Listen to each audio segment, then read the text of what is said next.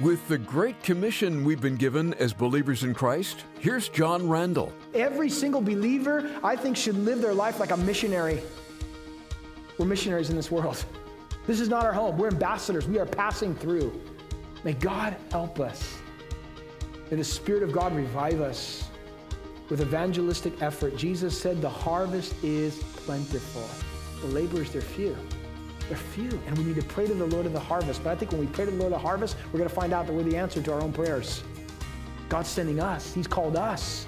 Welcome to A Daily Walk, friend. We're excited about today's program as we polish off our rather lengthy study of Luke. Now, just before his ascension, Jesus gave his disciples marching orders to go into the world and preach the gospel and live the gospel. We refer to this as the Great Commission, and it's something we're to be engaged in too, I might add.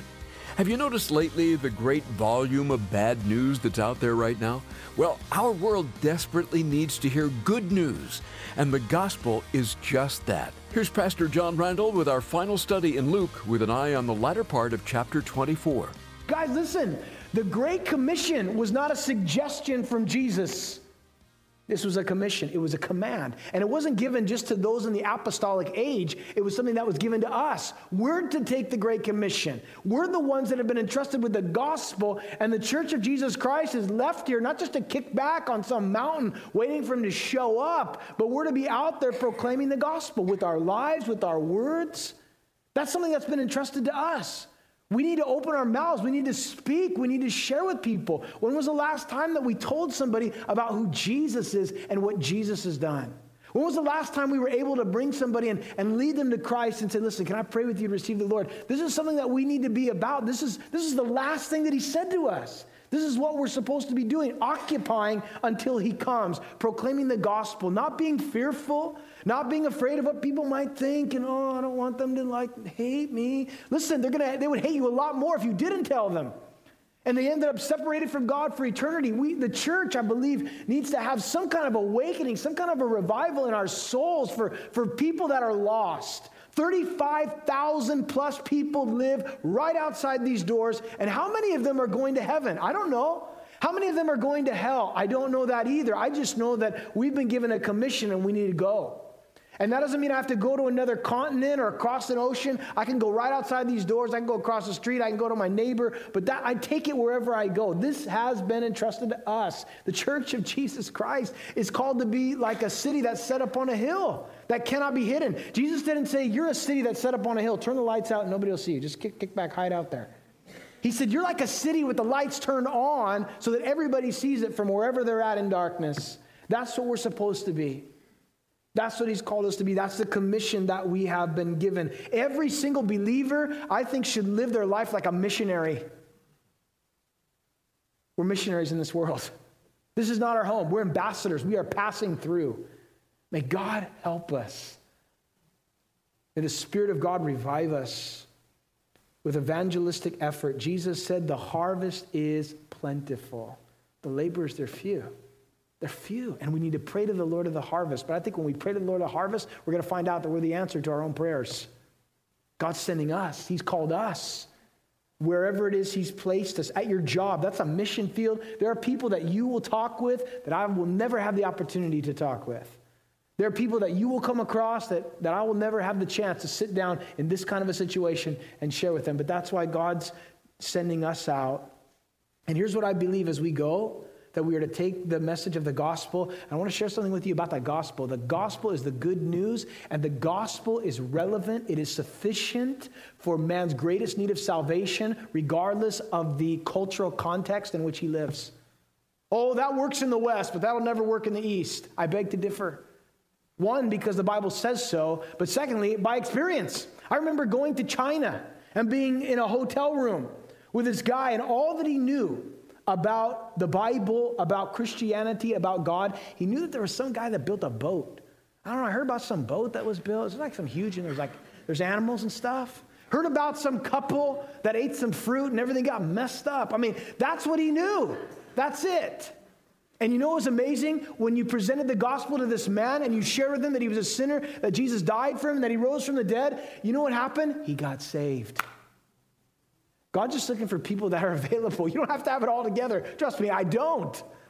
But the gospel goes beyond cultural barriers, man. It is powerful. It has life built within it. And Jesus said, guys, I'm sending you out in my authority. The Bible tells us in Mark's gospel, the 16th chapter, here's what it says after the Great Commission was given. It says they went out and they preached everywhere, and the Lord was working with them, and he was confirming the word through accompanying signs. As they went out in obedience, the Lord confirmed that he was working by helping them. It'd be very easy for the Lord to open the heavens and say, I'm God, you're not, repent right now. But he doesn't do that. He uses weak, flawed instruments like us to go out and present the gospel to a dying world. The church needs to be awakened in this area of living the gospel, of preaching the gospel. Jesus gave this commission to his disciples. He gave them the ability to comprehend the word. He gave them then a commission to go into the world. But the third thing I want to point out to you, found in verse 49, is he gave them a command to wait for power. A command to wait for power. Look at verse 49. As you turn back to Luke's gospel. Verse 49, behold, I send the promise of my Father upon you, but tarry in the city of Jerusalem until you are endued with power from on high.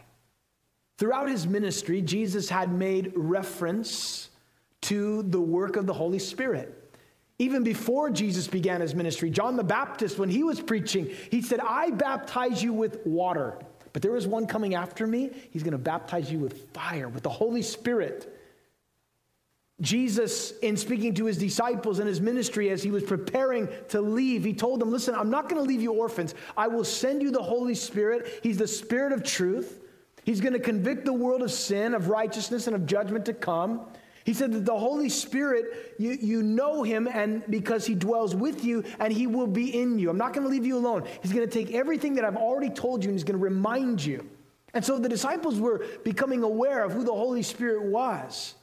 But Jesus now indicates, and Luke writes for us, and Acts reveals to us, that Jesus said there was something else in the relationship to the Holy Spirit that they needed before they could go out to fulfill the Great Commission, and that was the power of the Holy Spirit. The disciples could not go out in their own strength. They were not capable, they were not powerful, they weren't courageous enough. They needed something that was outside of them. They needed something from heaven, and it was the power of the Holy Spirit. And when these men were there on the day of Pentecost, waiting, as Jesus said, they were waiting for the power of the Holy Spirit. It says that the Spirit came upon them, and they went out boldly and began to proclaim the gospel. What happened? What changed? I mean, in 1 minute, these guys were hiding out in an upper room, anticipating incoming death. And now they are boldly out in the open, proclaiming the gospel, and 3,000 people are added to the church, and then they're taken before the Sanhedrin, and they're warned, you better not preach in that name anymore. And they said, whether that's right in the sight of God or in the sight of man, we don't know. We can't help but preach the things that we've seen and heard. So you you decide. We're going to keep preaching, in other words. And then they came to them again, and then they brought them in, and they beat them. And after they were beaten, they went out rejoicing because they had been found worthy to suffer for Christ. How do you stop men like that? You just can't. The only way you can is if you put them to death. But the blood of the martyrs is the seed of the church, and it grows. And so here these men would be empowered with the Holy Spirit. I'm so glad today that God doesn't call us to live a powerless life. He calls us to live a powerful life in Christ. There is a power that's outside of us, that's available to us. But the question is, have you asked for that? Remember Jesus in his ministry, he said, which of you fathers, if your children come to you and say, can I have a loaf of bread? You'd say, no, but I've got a rock. Chew on this. You wouldn't do that. If he came to you and said, can you give me a fish? You'd say, no, we're out of fish, but I got a live snake. You can chew on this.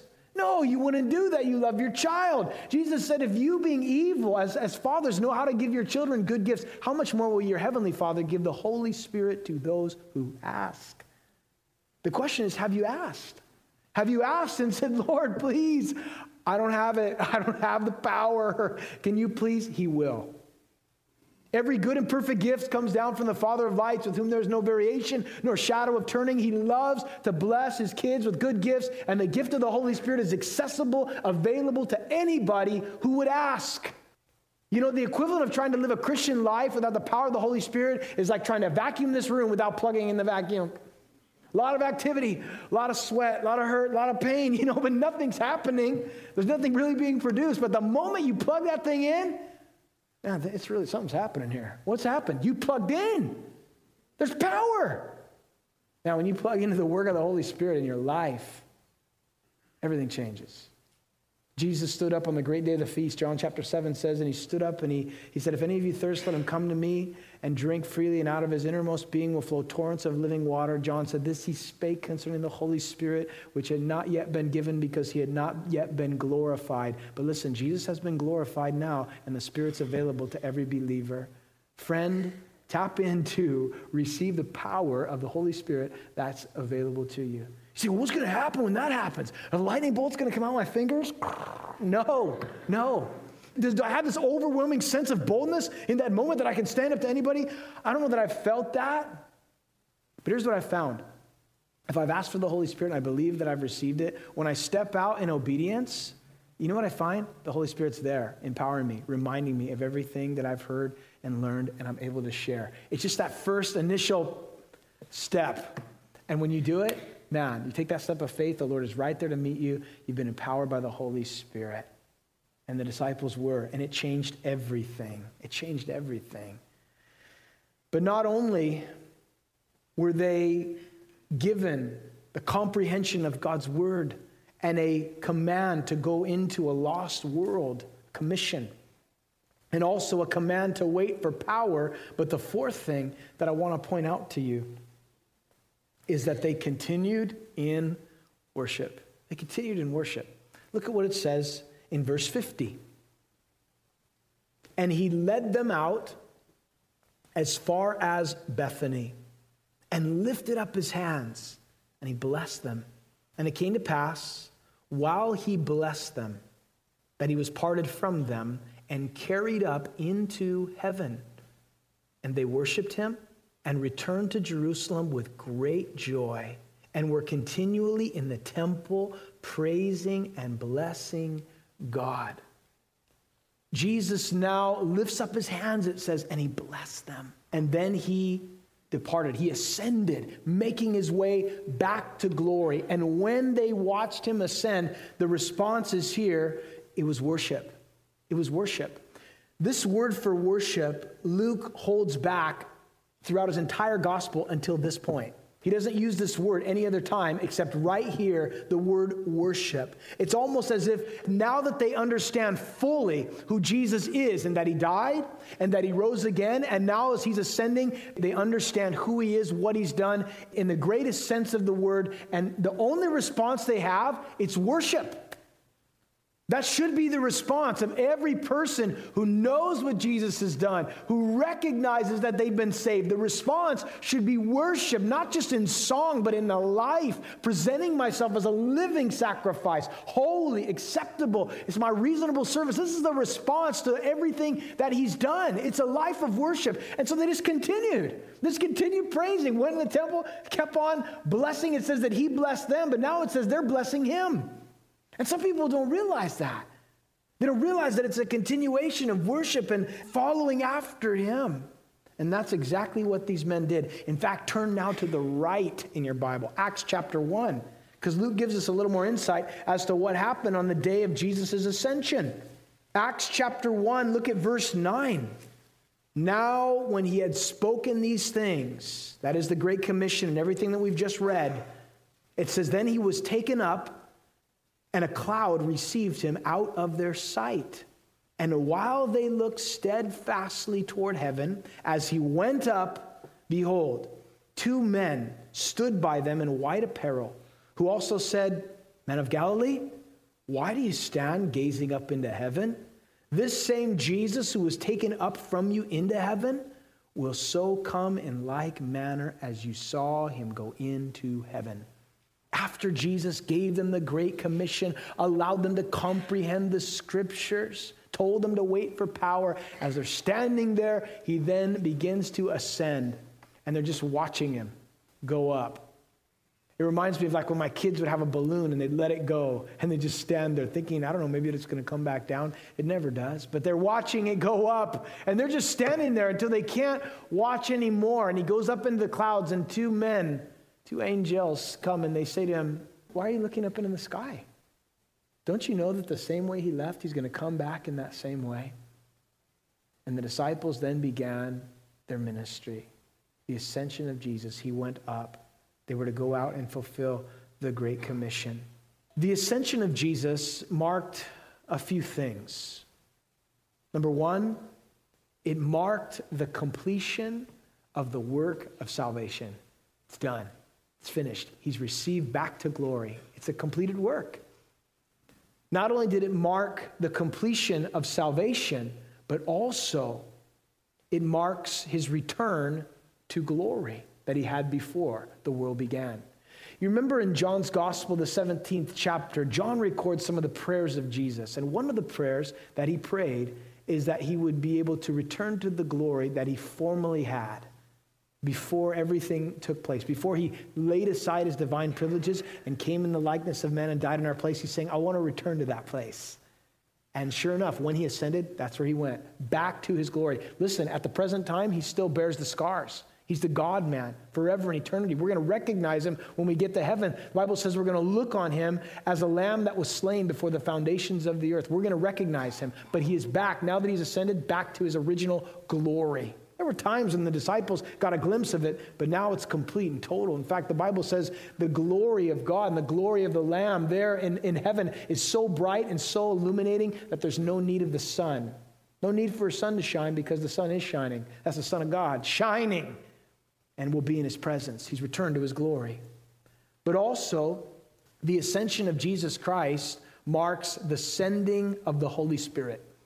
Jesus said in John chapter 16, verse 7, if I do not go, I cannot send the Holy Spirit. The fact that he went, he was able to give the promise, the parakletos in the Greek, the comforter, the one who comes alongside of us to assist us. The Holy Spirit has now been given because Jesus has ascended. Also, the ascension of Jesus marks the preparation of our heavenly home. You remember that Jesus said in John 14, I'm going to go and prepare a place for you. And when I go and prepare a place for you, I'm going to come again and I'm going to receive you unto myself. So what did Jesus do when he ascended? He started a construction project, friend. It's been going on for 2,000 years. There are some amazing places you could go in this world. The beauty is just, you think it's unparalleled. I've never seen anything as beautiful as this, and whatever that is to you. But could you imagine what's going on up there? 2,000 years. You know, the Bible talks about that the streets of heaven, they're made of gold. The streets. What's one of the most valuable things we have in this earth? Gold. You need gold. Sell your gold. Hold on to your gold. You know that's what we walk on in heaven? That's like blacktop outside for us. It's not that important, you know. But there, the thing that we hold in the most value, we walk on it in glory. The foundation stones, you can read about in Revelation. It is unprecedented. It's like nothing you've ever seen. That's what the Bible says. No eye has seen, ear has heard, entered into the heart of man. The things that God has prepared for those who love him. I mean, this place is a dump compared to where we're going. He's preparing a place for you. Friend, there's room for you. There's room for you. He's going to come again. But also the ascension of Jesus marks the work of evangelism being given to the church. Jesus said when he was here, I am the light of the world. But then he said to his disciples, you're the light of the world. You're the light of the world. Guys, the Great Commission isn't just evangelizing, although it is evangelizing, to be certain. But Jesus said more, didn't he? He said, you evangelize, you share with them the good news, but then he said, I want you to disciple them. I want you to teach them. I want you to instruct them. It's one thing, isn't it, to have people come forward? It's another thing to equip somebody to go forward. It's important. Discipleship, follow-up, training, telling them what God says, helping them to grow. Sometimes people come forward and you never see them again. No one was there to tell them how to continue to walk, and they kind of just disappeared. Part of making disciples is, well, it's making disciples. And that's something the church is to be about. And that's one person at a time. And that's an important thing. Making disciples, having people continue to walk with Jesus, not just, 5 minutes later, but I'm talking 5 years, 50 years later, still walking with the Lord, making disciples. That's what it is to fulfill the Great Commission. Also, we know that the ascension of Jesus marks his work of intercession on our behalf. The Bible says that Jesus, right now, that he's at the right hand of the Father. And you know what he's doing? He's praying for us. He's praying for you personally. He's praying, interceding on our behalf, ever lives to make intercession for us.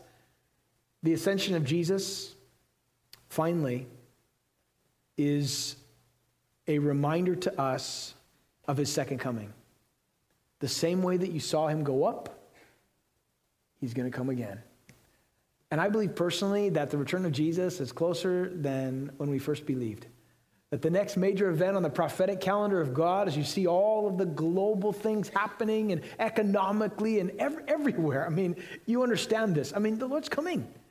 And we need to be prepared for that. We need to be ready for that. We need to be thinking about that. We need to be thinking heaven. Set your mind on things above where Christ is seated. We need to be preaching this. We need to be proclaiming this because he's coming again. And some people aren't ready. But the fact that he went is an indication that he's coming again. The Bible says that in one day, the trump of God is going to sound. The voice of the archangel says the dead in Christ are going to rise first. And we who are alive and remain will be caught up to be with the Lord in the clouds. And thus we shall always be with the Lord. Comfort one another, Paul said in writing to the Thessalonians with these words. Oh, I pray you're comforted today. The fact that he's gone is an indication he's coming again. That's what he said. His first coming assures his second. And I pray that you'll be ready. That you'll be ready. That I'll be ready. I want to be looking. Oh, I'm not making any predictions of dates. I'm just ready whenever it happens. Friend, we pray that you'll be ready when the Lord returns. It could be any day now. Stay tuned. Pastor John Randall will finish up Luke's Gospel in just a couple of minutes here on A Daily Walk. And yes, this, our final message in Luke, is called The Great Commission. Look for it online at adailywalk.org or wherever you get your podcasts. You can order a CD copy of this message by calling 877-242-0828. And I should also mention John is on Twitter and Instagram. You can start following him on Twitter at PJRandall7 and on Instagram at John P. Randall. Maybe you've noticed that a simple message on a t-shirt can often lead to some great conversations. Today, we'd like to offer you the Jesus Loves You t-shirt. Take a look at it right now in our online store at adailywalk.org. We'll send it to you for the special price of $15. And who knows, maybe it will lead to a conversation about Jesus. We could also take your request if you call us at 877-242-0828. Thank you for your prayerful and financial support of A Daily Walk. It really is having an impact. With your help, we're able to reach people across the country with the truths of Christ at a time they really need to hear it. If you'd like to donate to the ministry, please go to adailywalk.org or call 877-242-0828. And we're very grateful to the Lord when we hear back from our listeners. Write to Pastor John today by email at adailywalk@gmail.com. He loves to read listener letters and emails. Let him know what's going on in your life and how we can pray for you at adailywalk@gmail.com. Maybe you're one of our new listeners. Let us know what you think of A Daily Walk when you write to us at adailywalk@gmail.com. Here with a few concluding remarks from our series in Luke is Pastor John once again. You know, as we conclude the Gospel of Luke today, I'm really praying, and I hope you are too, and join with me in this. You know, we really need a revival. We really need an outpouring of God's Spirit in these days. I mean, we really do. But I wonder if the church really longs for that. We talk about it, but I wonder if we're desperate for it. I think it starts with prayer. I know that it starts with prayer. I know that it starts with God moving on the hearts of God's people. But man, there's just so much bad news and so many things going on, and you think there is no remedy for this apart from a work of the Holy Spirit in our day. I mean, there really isn't. There's no answer. There's no answer except Jesus. And so God has commissioned us. He has called us. We are his ambassadors. And soon he will call his ambassadors home. But right now, we're here to represent the Lord. We're to preach the gospel. May God light a fire in the hearts of the church corporately to evangelize in this world. Jesus said the harvest is plentiful. It is. But he also said the laborers are few. And he said, pray to the Lord of the harvest to send out laborers into his harvest field. And here's what I've come to realize. When we pray about the Lord sending out laborers into his harvest field, we may end up finding out that we're the laborers that we prayed for. Wherever your harvest field is, it's right outside these doors. May revival begin in our hearts and spread. We need it. Well, now that we're finished with Luke, we'll head over to the Gospel of John tomorrow on A Daily Walk as we continue through the Bible with Pastor John Randall. In the meantime, let's be faithful to share God's news with a world that needs to hear it.